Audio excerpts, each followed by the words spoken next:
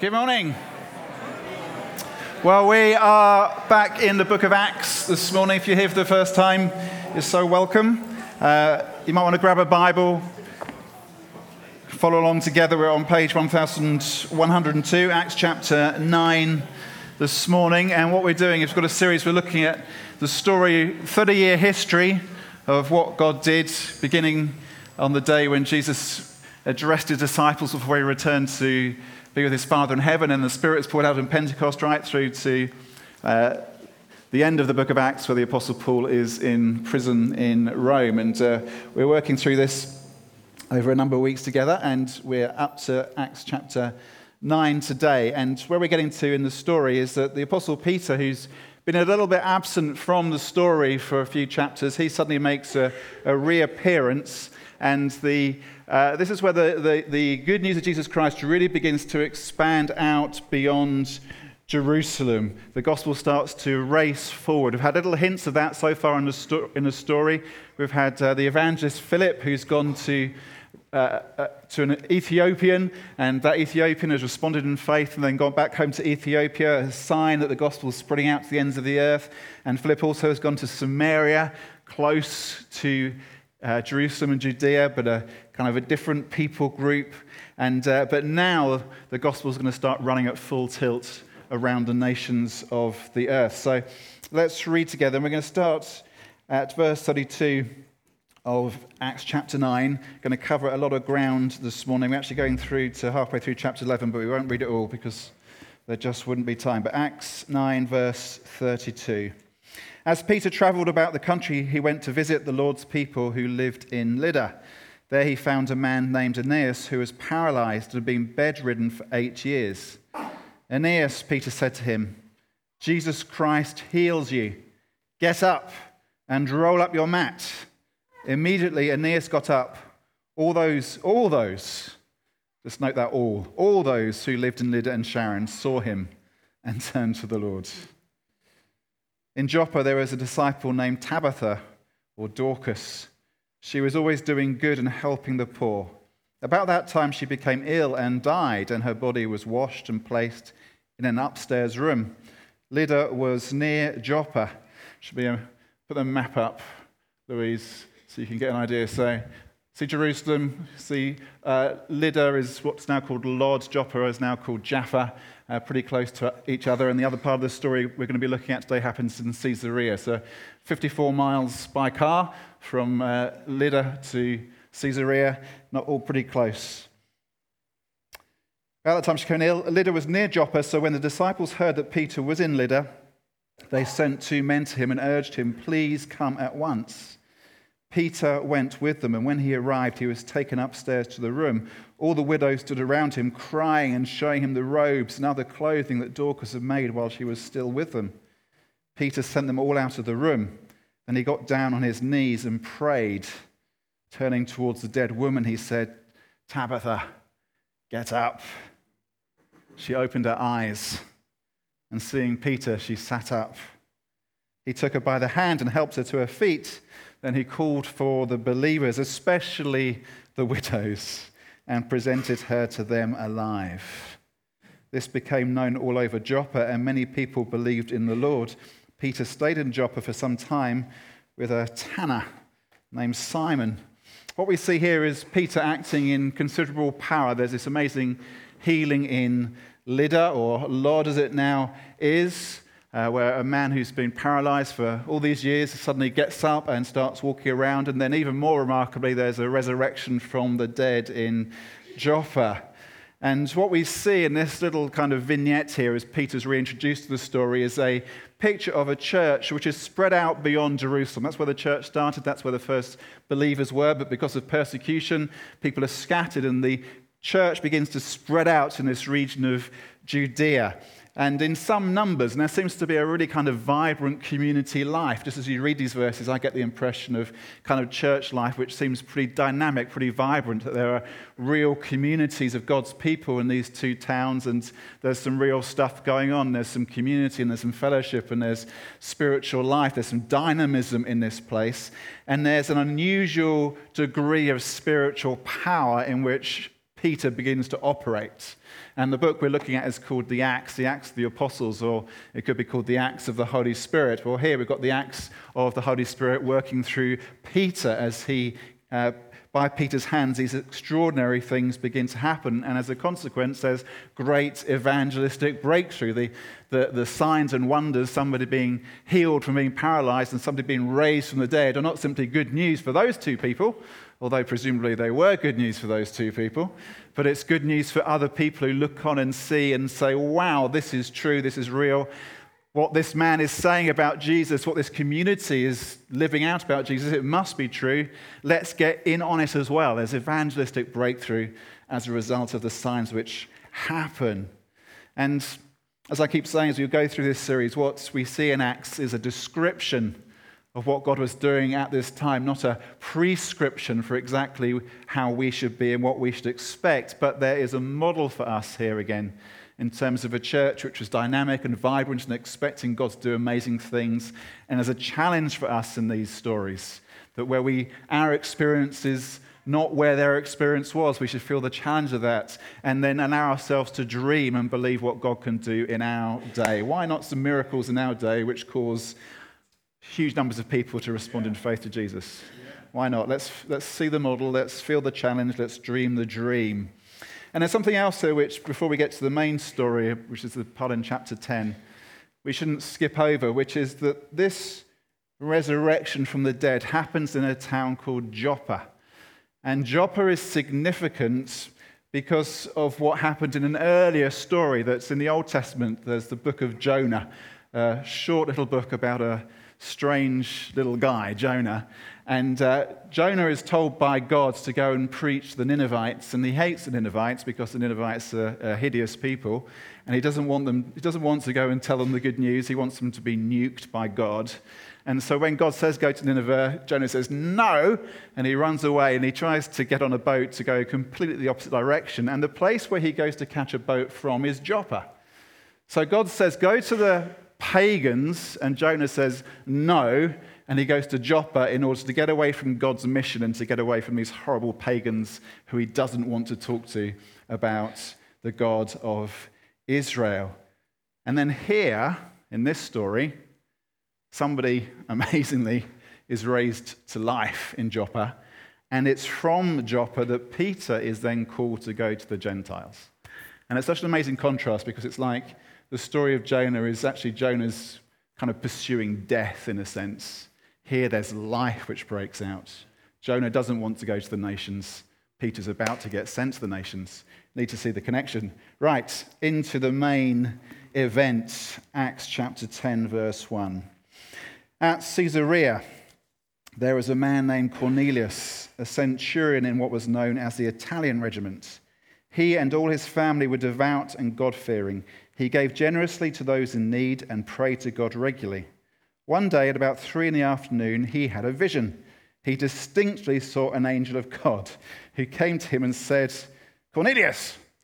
Cornelius stared at him in fear. "What is it, Lord?" he asked. The angel answered, "Your prayers and gifts to the poor have come up as a memorial offering before God. Now send men to Joppa to bring back a man named Simon, who is called Peter. He is staying with another Simon, Simon the tanner, whose house is by the sea. You'll be able to find it because it stinks." When the angel who spoke to him had gone, Cornelius called 2 of his servants and a devout soldier who is one of his attendants.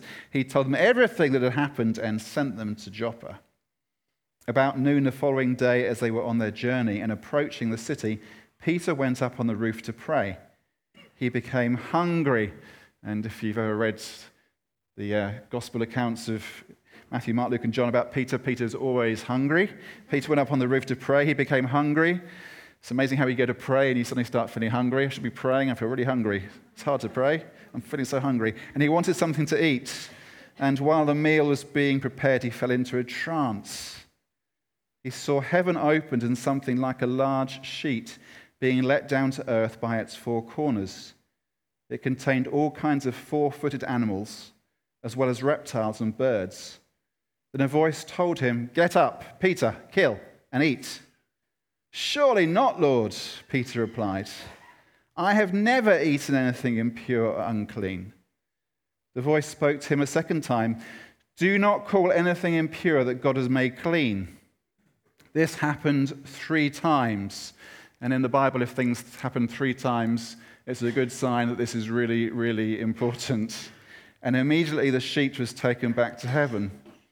While Peter was wondering about the meaning of the vision, the men sent by Cornelius found out where Simon's house was. They followed the smell of tanning leather and stopped at the gate. They called out, asking if Simon, who was known as Peter, was staying there.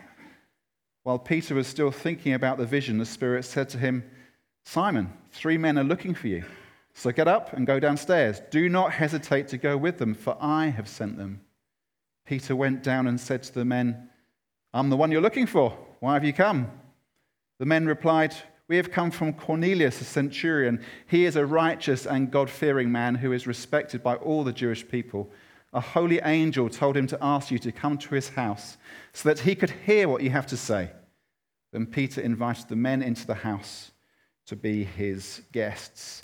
Now, in this story, there's an amazing mix of what is kind of very mundane and what really is quite bizarre, very ordinary and extraordinarily unusual. You've got the mundane, the ordinary. You've got this man, Cornelius, who has a responsible job. He's a centurion in the Italian regiments. He's somebody who carries some authority, some power, a lot of responsibility, and he's a family man. He's living in this, what seems like a large house with his extended family. So that's kind of routine, that's kind of normal. And then at 3 p.m, he goes to pray, and that seems to be kind of normal as well. But then an angel appears, which certainly is not normal. And there's these rhythms of prayer, which both Cornelius and Peter seem to have, that there are points during the day when they go to pray, and there are rhythms of eating, normal meal times, but then there's also trances, and there's visions, and there are human messengers who get sent to carry messages, but then there's the voice of the Spirit who speaks directly and gives messages and instructions as well. And there's divine instructions about what to eat, and then there's normal human hospitality. It's like this mix of the very mundane and the very extraordinary. And what we see here is that there's really no division in this story between what we might think of as natural and supernatural. And really, thinking of things in terms of natural and supernatural isn't a biblical way of thinking. What this story shows us and what the Bible shows us again and again is that actually the whole world is God's.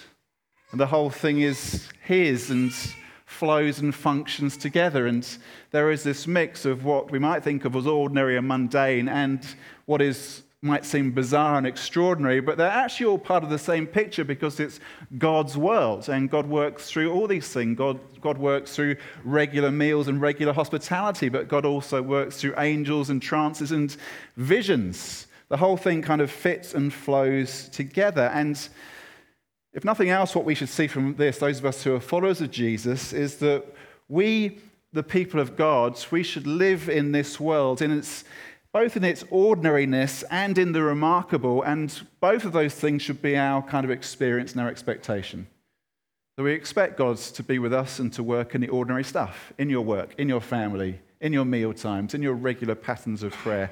And we expect God to do things when, wow, what happened there? We weren't expecting that, but these things happen. No one expects the Spanish Inquisition. No one expects God to break in, but we should expect the unexpected because it's what God does. It's what happens here, this mixture of God at work through the ordinary and through the remarkable. The next day, Peter started out with them, and some of the believers from Joppa went along. The following day, he arrived in Caesarea. Cornelius was expecting them and had called together his relatives and close friends. As Peter entered the house, Cornelius met him and fell at his feet in reverence, but Peter made him get up. Stand up, he said. I'm only a man myself. While talking with him, Peter went inside and found a large gathering of people. He said to them, You are well aware that it is against our law for a Jew to associate with or visit a Gentile. But God has shown me that I should not call anyone impure or unclean. So when I was sent for, I came without raising any objection. And that's a breakthrough moment. We're going to come back to that. May I ask why he sent for me? Cornelius answered, 3 days ago, I was in my house praying at this hour at 3 p.m. Suddenly a man in shining clothes stood before me and said, 'Cornelius, God has heard your prayer and remembered your gifts to the poor. Send to Joppa for Simon, who is called Peter. He is a guest in the home of Simon the tanner, who lives by the sea. So I sent for you immediately, and it was good of you to come. Now we are all here in the presence of God to listen to everything the Lord has commanded you to tell us.' Then Peter began to speak. 'I now realize how true it is that God does not show favoritism, but accepts from every nation the one who fears him and does what is right. You know the message God sent to the people of Israel, announcing the good news of peace through Jesus Christ, who is Lord of all. You know what has happened throughout the province of Judea, beginning in Galilee, after the baptism that John preached, how God anointed Jesus of Nazareth with the Holy Spirit and power, and how he went around doing good and healing all who were under the power of the devil, because God was with him. We are witnesses of everything he did in the country of the Jews and in Jerusalem. They killed him by hanging him on a cross, but God raised him from the dead on the third day and caused him to be seen. He was not seen by all the people, but by witnesses whom God had already chosen, by us who ate and drank with him after he rose from the dead. He commanded us to preach to the people and to testify that he is the one whom God appointed as judge of the living and the dead. All the prophets testify about him, that everyone who believes in him receives forgiveness of sins through his name.' While Peter was still speaking these words, the Holy Spirit came on all who heard the message. The circumcised believers who had come with Peter were astonished that the gift of the Holy Spirit had been poured out even on Gentiles. For they heard them speaking in other languages and tongues and praising God. Then Peter said, 'Surely no one can stand in their way of their being baptized with water. They have received the Holy Spirit just as we have.' So he ordered that they be baptized in the name of Jesus Christ. Then they asked Peter to stay with them for a few days." This is a moment of human and divine encounter for Peter and Cornelius and all the others in the house. This was probably the first time that Peter had crossed the threshold, stepped inside a Roman house. And it's something for which he's later criticized. Acts chapter 11 tells us about Peter going to Jerusalem to explain to the others in Jerusalem what has happened. And it says there, verse 2 of Acts 11, when Peter went to Jerusalem, the circumcised believers criticized him and said, "You went into the house of uncircumcised men and ate with them." This was probably the first time that Peter had crossed into a Roman house, and it caused a scandal. And it can be a little bit difficult for us to imagine just how scandalous that was and how difficult it must have been for Peter. Maybe get an idea of what was going on. Imagine that you were invited to the house of someone who's much wealthier and much more powerful than you are. If any of us had that kind of invitation, we would probably feel a little bit uncomfortable, a little bit nervous maybe. We'd probably ask the kind of questions that we tend to ask, especially as Brits. What should I wear? And am I going to know which knife and fork to use? Am I going to make myself look an idiot because I don't know how to behave in this kind of company? And we might feel a little bit intimidated. And probably there was some of that for Peter because Cornelius, the centurion, would have been much wealthier and have had a lot more power, humanly speaking, than did Peter. But it's much, much stronger than that. It's all to do with the power of taboo, that Peter was a righteous Jew and Cornelius was a Roman. And even though Cornelius was respected by the Jewish community because of his generosity and his prayers and all the rest, he was still alien. And there were deep-seated, kind of in your guts reasons why for Peter it would have been difficult to go. It's very hard for us to relate really just how hard it would have been for a righteous Jew to cross the threshold of an uncircumcised Roman. We can maybe think if we went to other cultures, things which for us would be really challenging, which rationally might not make any sense, but just we know in our guts we'd struggle. We know that if you went to Mongolia and you were served a bowl of sheep testicle soup, you'd probably really struggle to get it down your neck. And rationally it makes no sense at all, because if you eat lamb, then why not eat sheep testicle soup? Rationally it makes no sense, but because we don't eat sheep testicles in the UK, just the thought of it makes you recoil. It would be really hard as a kind of a taboo. You don't want to go and sit in a yurt and eat sheep's testicles. It's just not what you want to do. Nobody's planning that for their Sunday lunch today. It's a kind of, no thank you. And for Peter, it would have been that, but it would have been even stronger because this wasn't just about kind of cultural tradition. This is about deep-seated religious conviction that basically the Roman household was dirty, it was unclean, it was impure. Even though Cornelius was a righteous man respected by the Jewish community, it was a massive thing, a huge thing to go into his house. But Peter is empowered by the vision that he's seen, this vision of the sheet coming down and God saying, don't call impure unclean, but I've declared to be clean and pure. And this leads to a dramatic spiritual encounter for Cornelius and the large gathering, as it says, that Cornelius had in his house. And what happens is that Cornelius moves from somebody who is described at the beginning of the story as being devout and God-fearing and generous and prayerful. He's moved from that, which sounds pretty good, he's moved from that to someone who becomes a baptized believer in Jesus Christ. And we see again in this story, as we keep seeing in Acts, just how important baptism in water is. When Cornelius and his household respond, when the Holy Spirit comes and fills them, the first thing that Peter says is, these guys need to get baptized, and he commands that they get baptized. Baptize them. There's no kind of, do you feel like you like to get baptized? How do you feel about getting in the water? Are you a little bit nervous about getting wet? No. Get baptized. It's a command. Because it's such an important thing. It's the sign of dying to sin and being raised to new life in Christ. It's a sign that you've entered the people of God. And what this shows us as well is that you can be devout. You can be devout, God-fearing, generous and prayerful, but that is not enough. You still need more. What Cornelius needed was to know Jesus Christ and the empowering presence of the Holy Spirit. And there are all kinds of people who are devout and God-fearing and generous and prayerful, but if you don't know Jesus and the reality of God's Spirit at work in you, it's not enough. There's more that you need.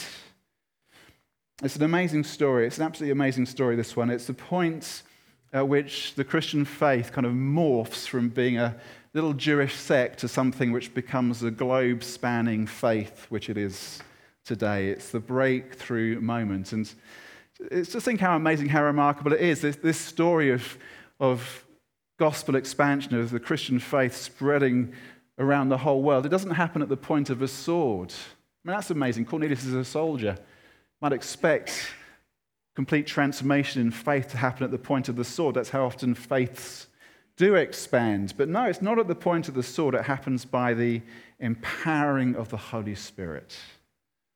Peter and his household, and Cornelius' household, this encounter of transformation.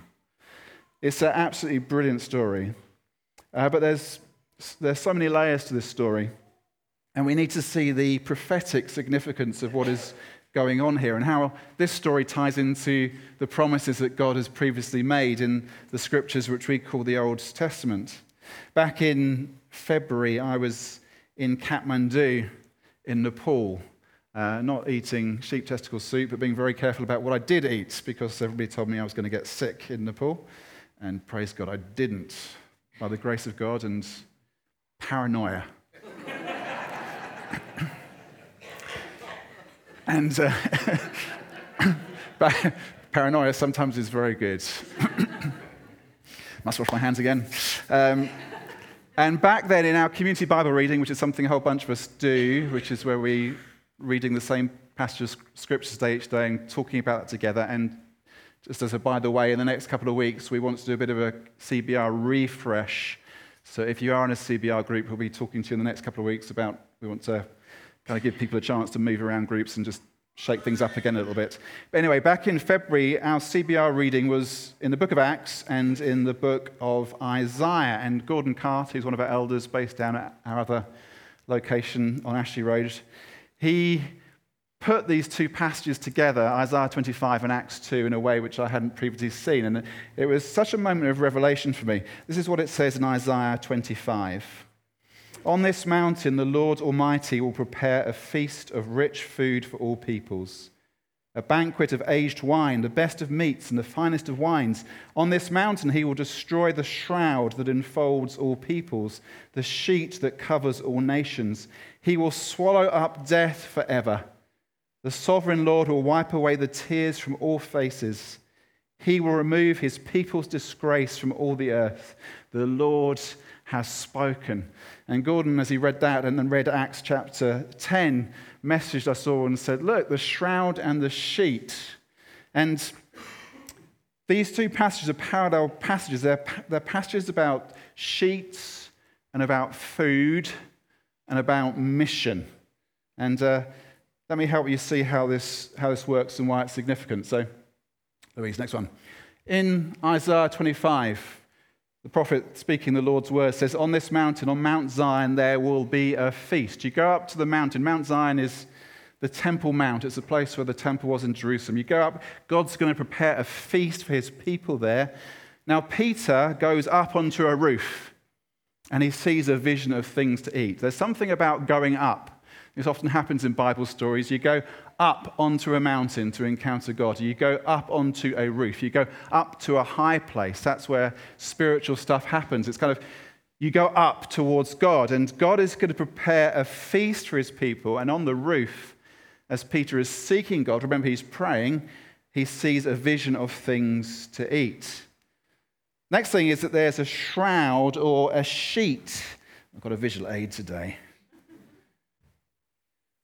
When I was in Nepal, I felt so inspired by this passage, I just kind of preached it spontaneously, and I had a red tablecloth I found and draped myself in and was racing around the room. And today I've got a green sheet. There's a shroud or a sheet that covers and entangles people, and the imagery, of course, is that if somebody died, you'd wrap them in a shroud, but it is this kind of entangling sheet, encompassing. You're wrapped in it, you're entangled, you're held by it. Now, in Peter's vision, there's another sheet, but it's not a sheet that entangles and covers. It's a sheet that descends down from heaven, and it's full of things from heaven. Third thing is that this shroud, which the prophet sees, Isaiah sees, is a shroud that does represent impurity. It represents death. The people are entangled in death. That's the condition of the human race, God says through Isaiah. You're entangled. You're wrapped up in death. You're shrouded in death. You're unclean. You're impure. And then we get to Acts chapter 10 and Peter's vision. The sheet comes down from heaven, and the sheet represents not impurity and death, but it represents cleanliness and life. Things in the sheet, these animals, these birds, these reptiles, which Peter says, these are impure, unclean. And God says, no.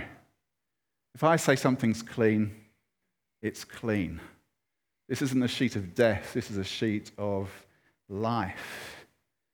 And then in Isaiah's prophecy, the people of Israel think that Mount Zion is meant to be only for them.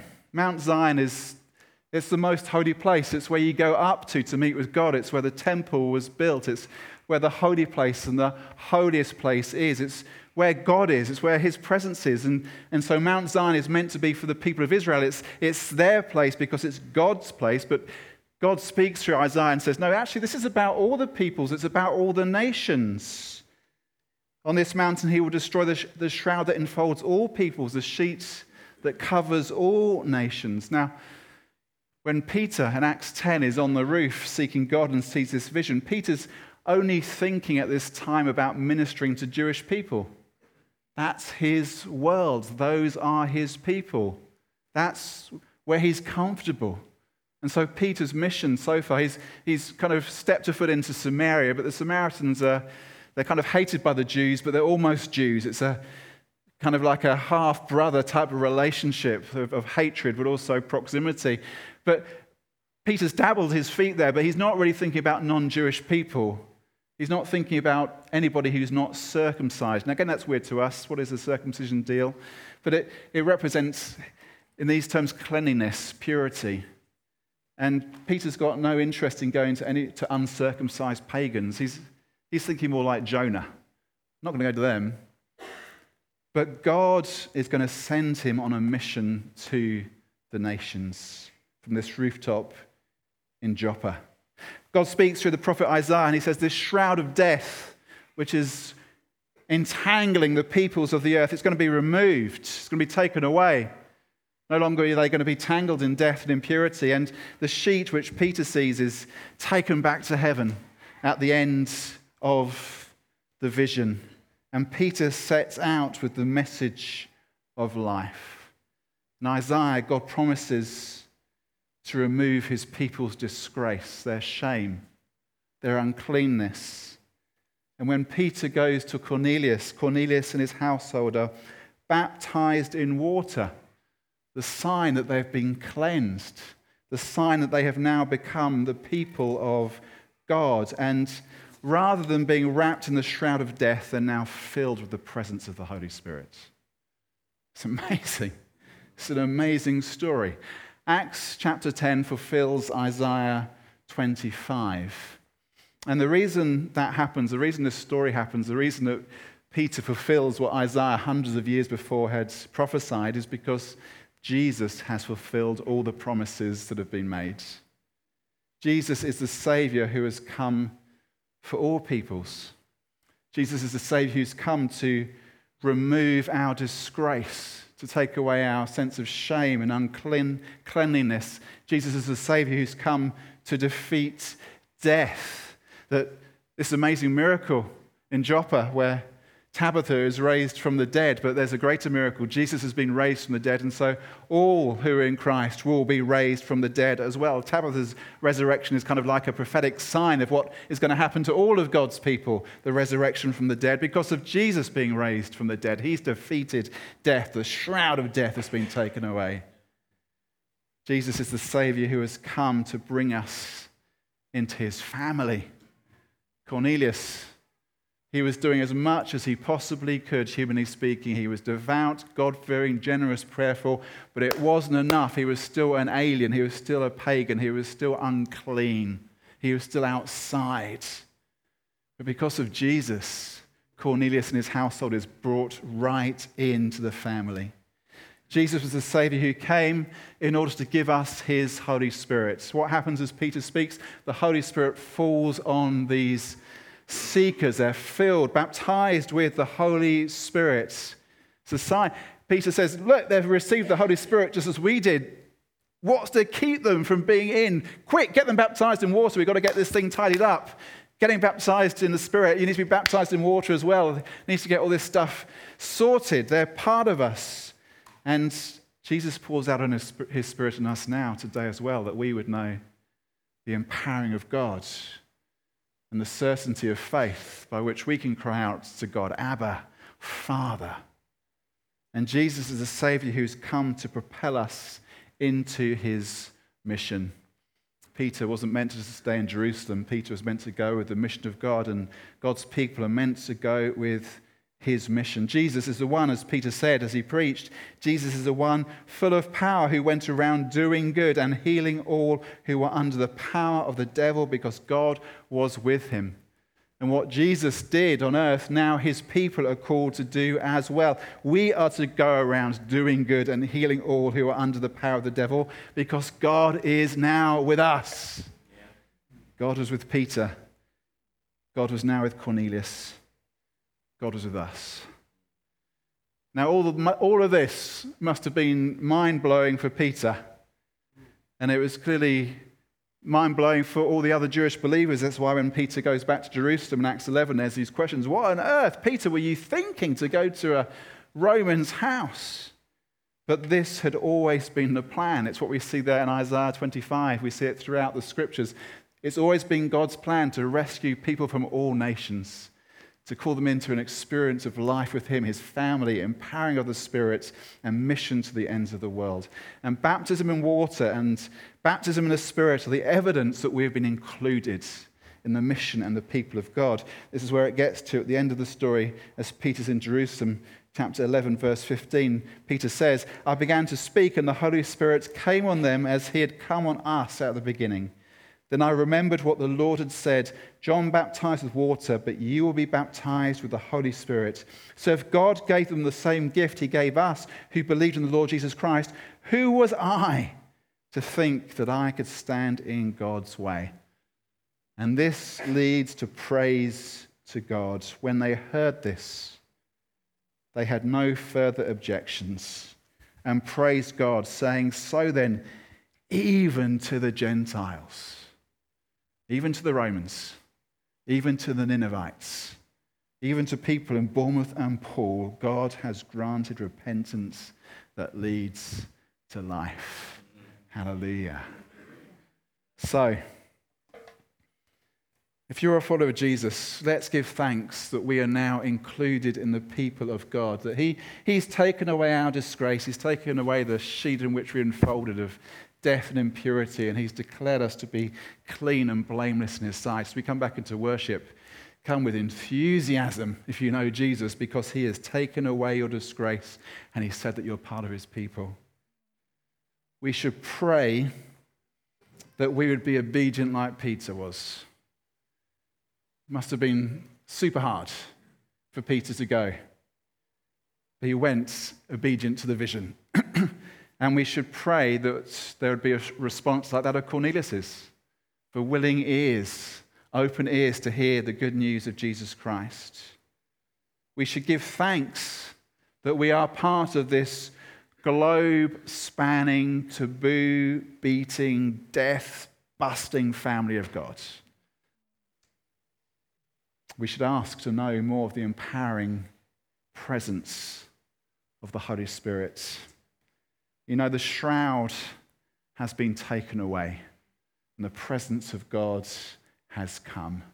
And we get to be part of the story, included in the family, and share in the mission which God has called us to.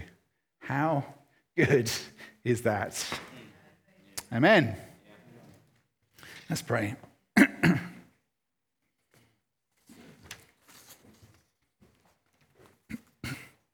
Yeah, Lord, do thank you so much for what you've done for us. Thank you, you've taken away the shroud of death and the sheet of disgrace in which we were entangled, and you've brought us into life. Lord, I pray for those here who this morning haven't yet experienced that.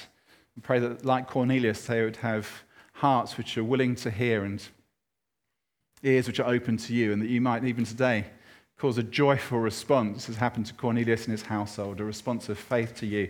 Pray, Holy Spirit, you might be poured out on some today who never yet known what it is to be filled with the power of God.